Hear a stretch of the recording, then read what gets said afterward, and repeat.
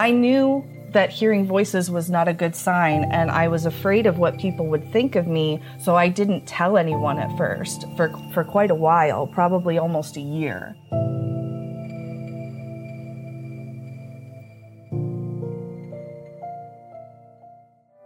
WVIA's Mind Over Matter, a mental health initiative, is underwritten by Geisinger. When you hear Geisinger, what comes to mind?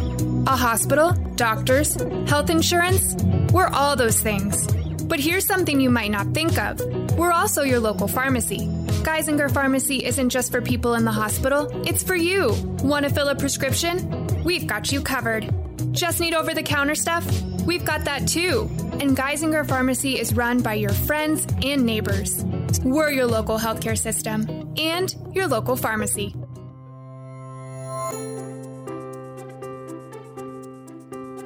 Hello, everyone, and welcome to the Mind Over Matter podcast. I'm Tracy Matisak, and in this episode, we're talking about schizoaffective disorder.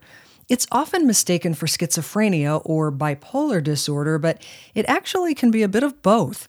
People who experience it will have the hallucinations or delusions that accompany schizophrenia, but they will also show signs of a mood disorder like mania and/or depression. As we'll hear from our guests, symptoms can often be severe, but they can also be managed with medication and therapy. Monica Mongiello knows all too well what it's like to live with schizoaffective disorder. She experienced her first episode as a teenager in Scranton and has had many more in the years that followed. Many years later, she still struggles, but is doing much better. We'll also hear from Dr. Justin Coffey, one of the nation's leading experts in psychiatry and behavioral health. Monica joins us now to help shed some light on the condition and share a bit of her journey. Monica Mongiello, welcome to the Mind Over Matter podcast. Hi, thank you so much. So first of all, how are you doing these days? I'm doing pretty well in the last year or so. I've been more active and functional than I had been. Yeah. Let's go back to high school and tell me about when you first experienced what turned out to be schizoaffective disorder. I'm sure you had no idea what it was at the time, but what happened? I had always had some level of anxiety and depression and had been diagnosed with those things. But my first year of college was when I first started having psychotic symptoms, hearing voices. My perception of reality was odd. Even my vision would be strange sometimes. I really didn't understand what was going on. But I knew that hearing voices was not a good sign, and I was afraid of what people would think of me, so I didn't tell anyone at first for quite a while, probably almost a year. So you were experiencing all of this. You don't say anything to anybody. At what point do you finally decide, I need to get some help with this? It got to the point where I couldn't continue with school. I just completely fell apart, and I just was crying all the time, and I had to tell my mother what was going on, and she got me in to see a psychiatrist, and I had already had a therapist, but I ended up hospitalized at that point. Did your family notice, like when you told your mom, had she noticed some signs prior to that? I believe she had, but it was already known that I had mental health problems, so I don't think she realized how much the situation had changed until I said something. Yeah. And then you said you were hospitalized shortly after that. Yes.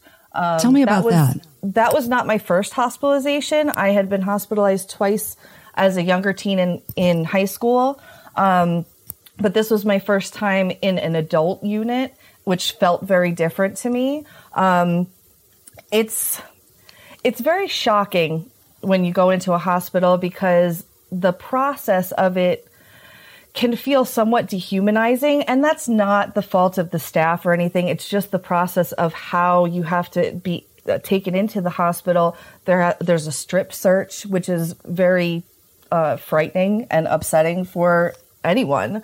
And it's just a shock, and you don't know what to expect from the other people there, from the staff. And it takes a little bit to feel safe in that setting. Right. And I'm wondering too, if you were misdiagnosed early on? Because schizoaffective disorder does not affect a lot of people, and sometimes it can present in other ways, as I mentioned, like bipolar or depression. So were they able to tell right away what was going on? No. They're pretty cautious, I think, to go directly to like schizoaffective or schizophrenia. So when I first had that hospitalization, they called it depression with psychotic features, which tends to be kind of an, I guess, introductory diagnosis before they want to observe you. They want to really get a feel for what's happening with you before they jump to something more serious. And when they came up with the diagnosis, did you present as the bipolar type or the depressive type? Once it had switched over to schizoaffective, there was a few other diagnoses. They had said schizophrenia for a while, but once they landed on schizoaffective, it was the bipolar type. So tell me a little bit more, Monica, about how that expressed itself, because you talked about hearing voices, you talked about your perception of reality being off. Take us into what was going on in your mind at that time when you would have an episode like that. The voices were, once they started, it was pretty constant. And that was, obviously upsetting, and it gave me a lot of anxiety, and I would react to these things, not outwardly too much. I try to keep that under control. But the perception of reality changes, some of them were so subtle, like it would just be, my vision would be almost like if you're looking into a mirror and you kind of move the mirror slightly and your vision kind of curves when you're looking in the mirror. I would have that just in my life. I would have sometimes almost a static look. Everything looked static or pixelated. So these were very odd things, and I didn't know what they meant, if I was having a medical problem or what it was. And the delusions, sometimes it's hard from my inner perspective to even be able to describe the delusions because they felt real to me. It just, other people would be like, well, that doesn't really make much sense. I would say something and they'd be like, that doesn't sound right to me. But for me, it didn't seem out of the ordinary at all until later when I wasn't in that state anymore. Yeah, that had to be so incredibly confusing for you. I'm just trying to imagine having these experiences and not being sure if they're real or not. Yes, it's very difficult when you can't trust your own mind. Yeah. You had some really rough years then. After you were first hospitalized, you're experiencing all of these things. Can you just describe what your life was like overall during those years when you had the multiple hospitalizations and, what was going on with you and your family during that time? Okay. I had a year where I was hospitalized 9 times. It was 2005. And so honestly, it was a cycle of in and out of the hospital. And in between those times, I was going to Scranton Counseling's partial program. It's partial hospitalization. So it's a day program where you have therapy in groups and things. That helped me, but I was just falling apart all the time, crying all the time, panicking, just constant panic attacks. I would sleep in bed with my mom because I was afraid I would die in my sleep. The medications, in that year, I had to have been on a dozen different antipsychotics. Besides other medications, they kept trying different things because nothing was working. And, when you're on medications that are that serious, the antipsychotics in particular, the side effects can sometimes be just as bad or worse than your initial illness. And of course, you continue trying and you can find a medication that works well for you, but the process of getting there is traumatic. So, yeah. So tell me a little bit about that. I mean, what kinds of side effects did you have, first of all, and then how did you land on the right one? the side effects, almost every medication would have some level of sedation or, just feeling not well. But the most serious side effect I ever experienced was akathisia. And if people are not familiar with what that is, because most people aren't, it's described as a sense of inner restlessness, but that does not at all encompass what it feels like.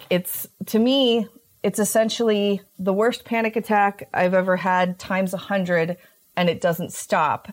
And it's accompanied by a need to move. So I had this for about 2 months, and I was pacing back and forth through my house. I didn't sleep. I couldn't eat. My arms were stiff and rigid, and I couldn't care for myself. My mother had to brush my hair, bathe me at 19 years old. It was mortifying. That must have been just an awful time for you. I mean, it's hard to imagine having a prolonged experience like that. Yeah, it's the worst thing that's ever happened to me. Yeah.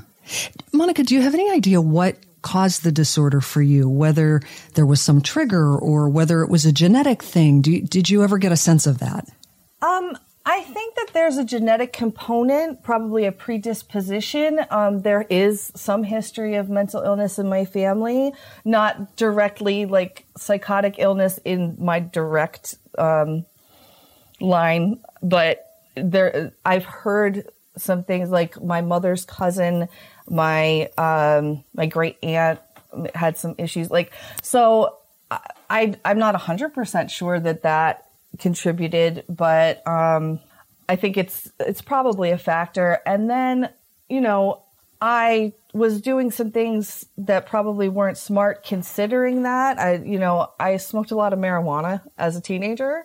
Now, I think normally that is not a super dangerous thing to do, but I think with my predisposition to psychotic illness, that it probably didn't help anything. Yeah, which makes me think about triggers. And I wonder if you've noticed over the years whether there are any particular triggers that can spark an episode. Well, stress for sure is the biggest one. If I have stressful situations in my life, it's much more likely that I'm going to have some kind of episode. I try to keep the stress levels in my life as low as I possibly can, just to prevent that from happening. And also sometimes physical illness. I have chronic physical illness, autoimmune disease, and when I have flare-ups of that, it can certainly affect my mental health. Yeah. What happens when an episode is over in the aftermath? What is that like? It's a long process of climbing back out of the hole is how I think of it. It's almost like if you have a traumatic experience, like a traumatic event happened to you, you think once that's over, you're fine, but you're really not. And I think that this is very similar to that, because during the episode, you're just dealing with the immediate issue the whole time. And then in the aftermath, you have to deal with the emotions and the, blowback from that. Anything that went on during that you might have regret about, or shame, guilt.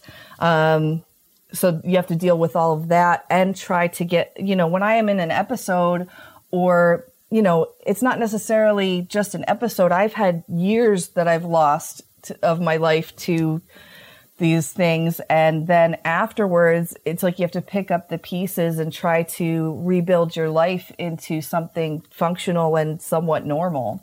Let me bring Dr. Justin Coffey into our conversation. Dr. Coffey, what advice do you have for people who may have treatment-resistant conditions? That is, they try various medications and they work until they don't.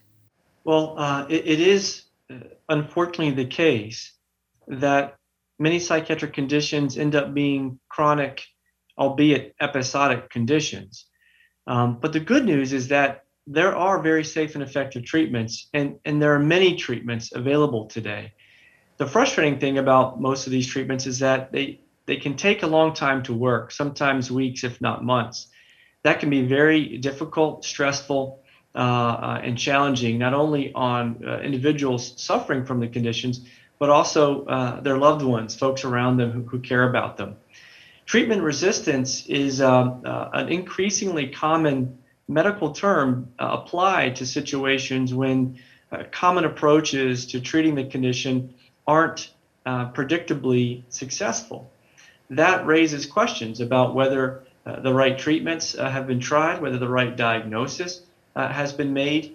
And it's important that we understand, again, the words that we use matter. So when we think about treatment resistance, do we mean resistant to medications? Do we mean resistant to psychotherapy? What is the psychotherapy that the individual has had? Is it the right kind of psychotherapy? Is it the right kind of medication or an adequate trial time period, dose of medication? Have other forms of interventional psychiatry been explored, such as ECT or TMS? There's an explosion in neuroscience right now that is giving us a lot of hope that we're going to be getting better and better at taking care of these folks who are suffering. We're going to take a quick break, and we'll be back right after this. WVIA presents a Mind Over Matter Minute. Hi, I'm Dr. Kylie Oleski from Geisinger. Many who face mental health challenges often wonder where to get help. Some can find help by tapping into their support systems, family, friends, and faith community, which for some may be enough. When it's not, self-guided apps, books, or online resources may be helpful. Levels of care beyond this include treatment groups, individual therapy, and considering medication like antidepressants. There are also intensive programs with more frequent appointments and inpatient settings for severe symptoms. When in crisis and need immediate help, call 211 or go immediately to your local emergency department. Remember, you are not alone. For more, visit wvia.org/Mind Over Matter or dial 211 to speak with someone who can help. Mind Over Matter is presented by WVIA in partnership with Geisinger. You're listening to the Mind Over Matter podcast, and we're talking about schizoaffective disorder, and it has elements of both schizophrenia, where you can see the hallucinations and the delusions, but also you see a mood disorder, whether it may present as bipolar or depression. So it's kind of a combination of both. We're talking with Monica Mongiello from Scranton, who has experienced this for a number of years in her life. The good news is she is doing much better, but only after a very, very rough few years, starting when she was a teenager. Monica, what was the turning point for you? Like, how did you know that you were beginning to get better? I mean, it's been a back and forth, so it wasn't like one continuous getting better. But in this last year where I started doing better, it was pretty obvious because I hadn't been able to leave my house for about 2 years.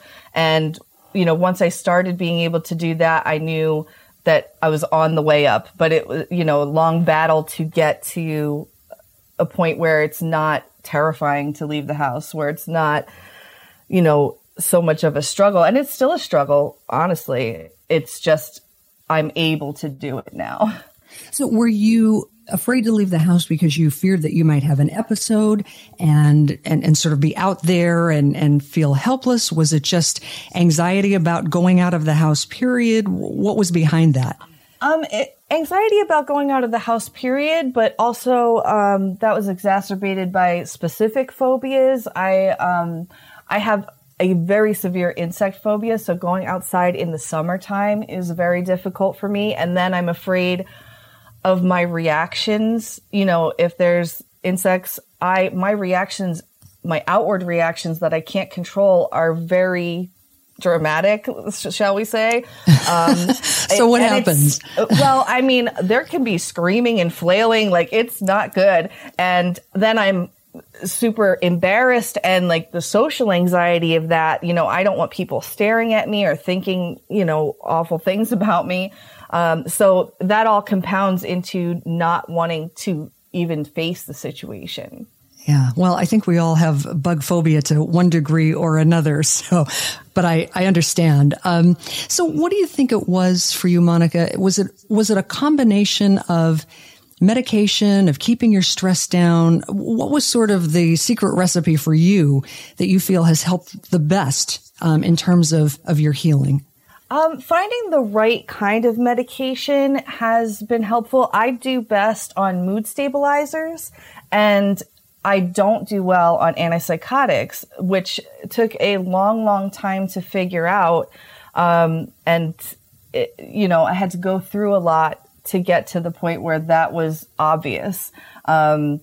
And now I'm on very minimal medication, but it does keep me pretty level. And if I'm having a problem, I can increase it because there's room to increase it. It's a somewhat low dose. And that's where I like to be is managing it that way. And of course, therapy is so important. And for me, I've had lots of outpatient therapy, but when I'm in the worst of the worst, I need more than that. I've been in and out of the partial hospitalization program at Scranton Counseling because in those situations, I need more intensive therapy. I need it to encompass more of my life so I can rebuild. So it sounds like it's really a combination of things. It is the talk therapy, it's the medication, it's the managing your stress levels. It's kind of, it's more of a both and than an either or. Yes. And also personal support is very important. I am lucky enough to have a very, very close, small circle of people who truly understand and, support me so much. And I don't think I would have been able to get through all of this without that, especially my mother. Yeah. Talk a little bit more about that, about your family and how they supported you during that time. You mentioned, your mom sleeping with you many times when you were really struggling and having to just help you with, basic hygiene. Tell me a little bit more about that and how they supported you during that time. My mother has just been there every minute for everything, there with me in the emergency room for, being admitted to the psych hospital. And I've been admitted 23 times. So it's been a lot. And sometimes I can't imagine what she goes through on her end, and I tend not to think about that in the moment as much, but after the fact, I'm apologizing to her. And she, of course, says, I don't want you to be apologizing or feel bad. You're sick and I want to be there for you. So there's that part of it, but the day to day, I can call my mother anytime and now I live with her. But I can talk to her anytime in great detail about my illness, and she doesn't judge me. She doesn't, she's not horrified by the things I say, where some people might be, because it's so out of the realm of your average experience that people don't have a place to start understanding it. Well, I'm thinking too about friends, and this started for you at age 16. So you're in the middle of high school, which can be hard enough anyway. Where were your friends in all of this? Did you have supportive friends in addition to your family? I did have supportive friends. The first time I was hospitalized when I was 16, I had a close group of friends, about half a dozen, I guess, and they went to my mother's house and took Polaroid pictures and wrote little notes and sent them with her to the hospital when she visited me, that kind of thing. And, when I came home, they made a big fuss about it and everything. So, that really meant a lot to me. And I've had, I have a few close friends that have stuck by me through all of this. And for some people, it's just too much. And you know what? I understand that. If I didn't have to deal with it, I wouldn't either. Not that I wouldn't be friends with someone who had problems, but I understand not wanting to deal with this level of intense difficulty. Yeah. So for people who are listening, who may have a loved one who is struggling, whether it's with schizoaffective disorder or some other mental health condition, what would you say are the best things that they can do to support someone who's going through a difficult time? Listening without judgment is probably one of the biggest things, because it's a natural reaction to just be like, oh my God, if you hear something shocking. But if you try to control those kind of knee-jerk reactions, it's going to do a lot for the person's self-esteem and confidence in being able to talk to you. And, the other thing is that just being there, just showing up is 90% of what you need to do, not just calling, checking in. if someone is hospitalized, it can be a very natural thing to feel awkward about that situation. It's kind of like hush, hush, we don't talk about that. But just like a physical hospitalization, the person needs support. Send a card, anything, So it sounds like it's really just being there, right? And letting the person know that you're there for them. Like you don't have to say anything particular or have a wealth of knowledge. It's just really about just knowing that you're there for that person. Yes. Because as a friend or a family member, you don't need to be that person's therapist, and you shouldn't try to be, because that's not your role. What you need to do is be there for them in the same way you would be there for anyone you're close to. Yeah. So this started, Monica, when you were 16. You're now 30-ish, right? No, I'm 37. 37. I'll okay. be 37. So this has been going on a long time in your life. Tell me what your life is like now. Right now, I am participating in a clubhouse program that just is getting off the ground. It's called Katie's Place Clubhouse, and we're running out of Scranton Counseling right now. But that has been a big part of my turnaround this year, because it's a program that encourages connection and relationships, and it also encourages us to kind of own the program, like where we are the ones building it. We're the ones running it. And for me, that's giving me confidence and skill for my future, because I have a lot of plans for the future working in mental health and advocacy. And this is, for me, a bridge from where I am to where I want to be. And it gives me a lot of hope.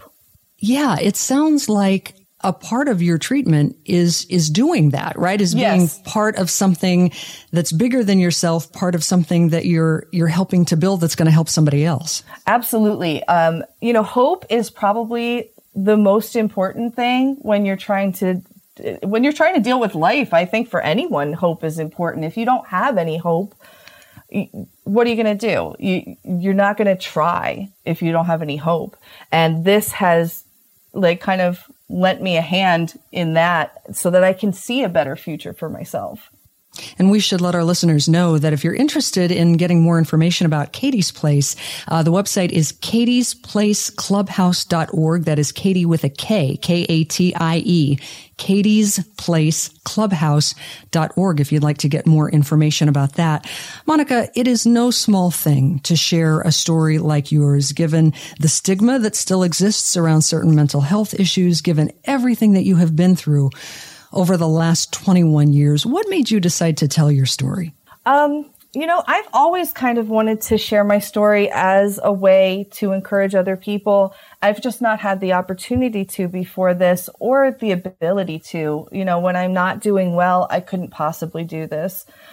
So it's really, I've seen so much suffering around me in my years in this system. And if I can alleviate any of that or help anyone, it's an amazing feeling. Yeah. And how about work-wise? How are you doing work-wise? Are you doing well with your job? I'm not currently working. Katie's Place is kind of going to be my bridge into that. I intend to go back to school and get into professional work, like nonprofit work and stuff like that. But I haven't been working since 2017. Before that, I was a medical transcriptionist for about 7 years. And that was my longest stretch of being able to be that functional.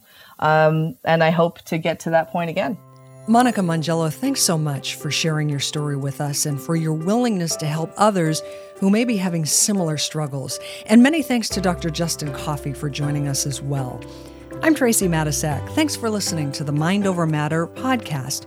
For more information, check out our website at wvia.org/mindovermatter. See you next time.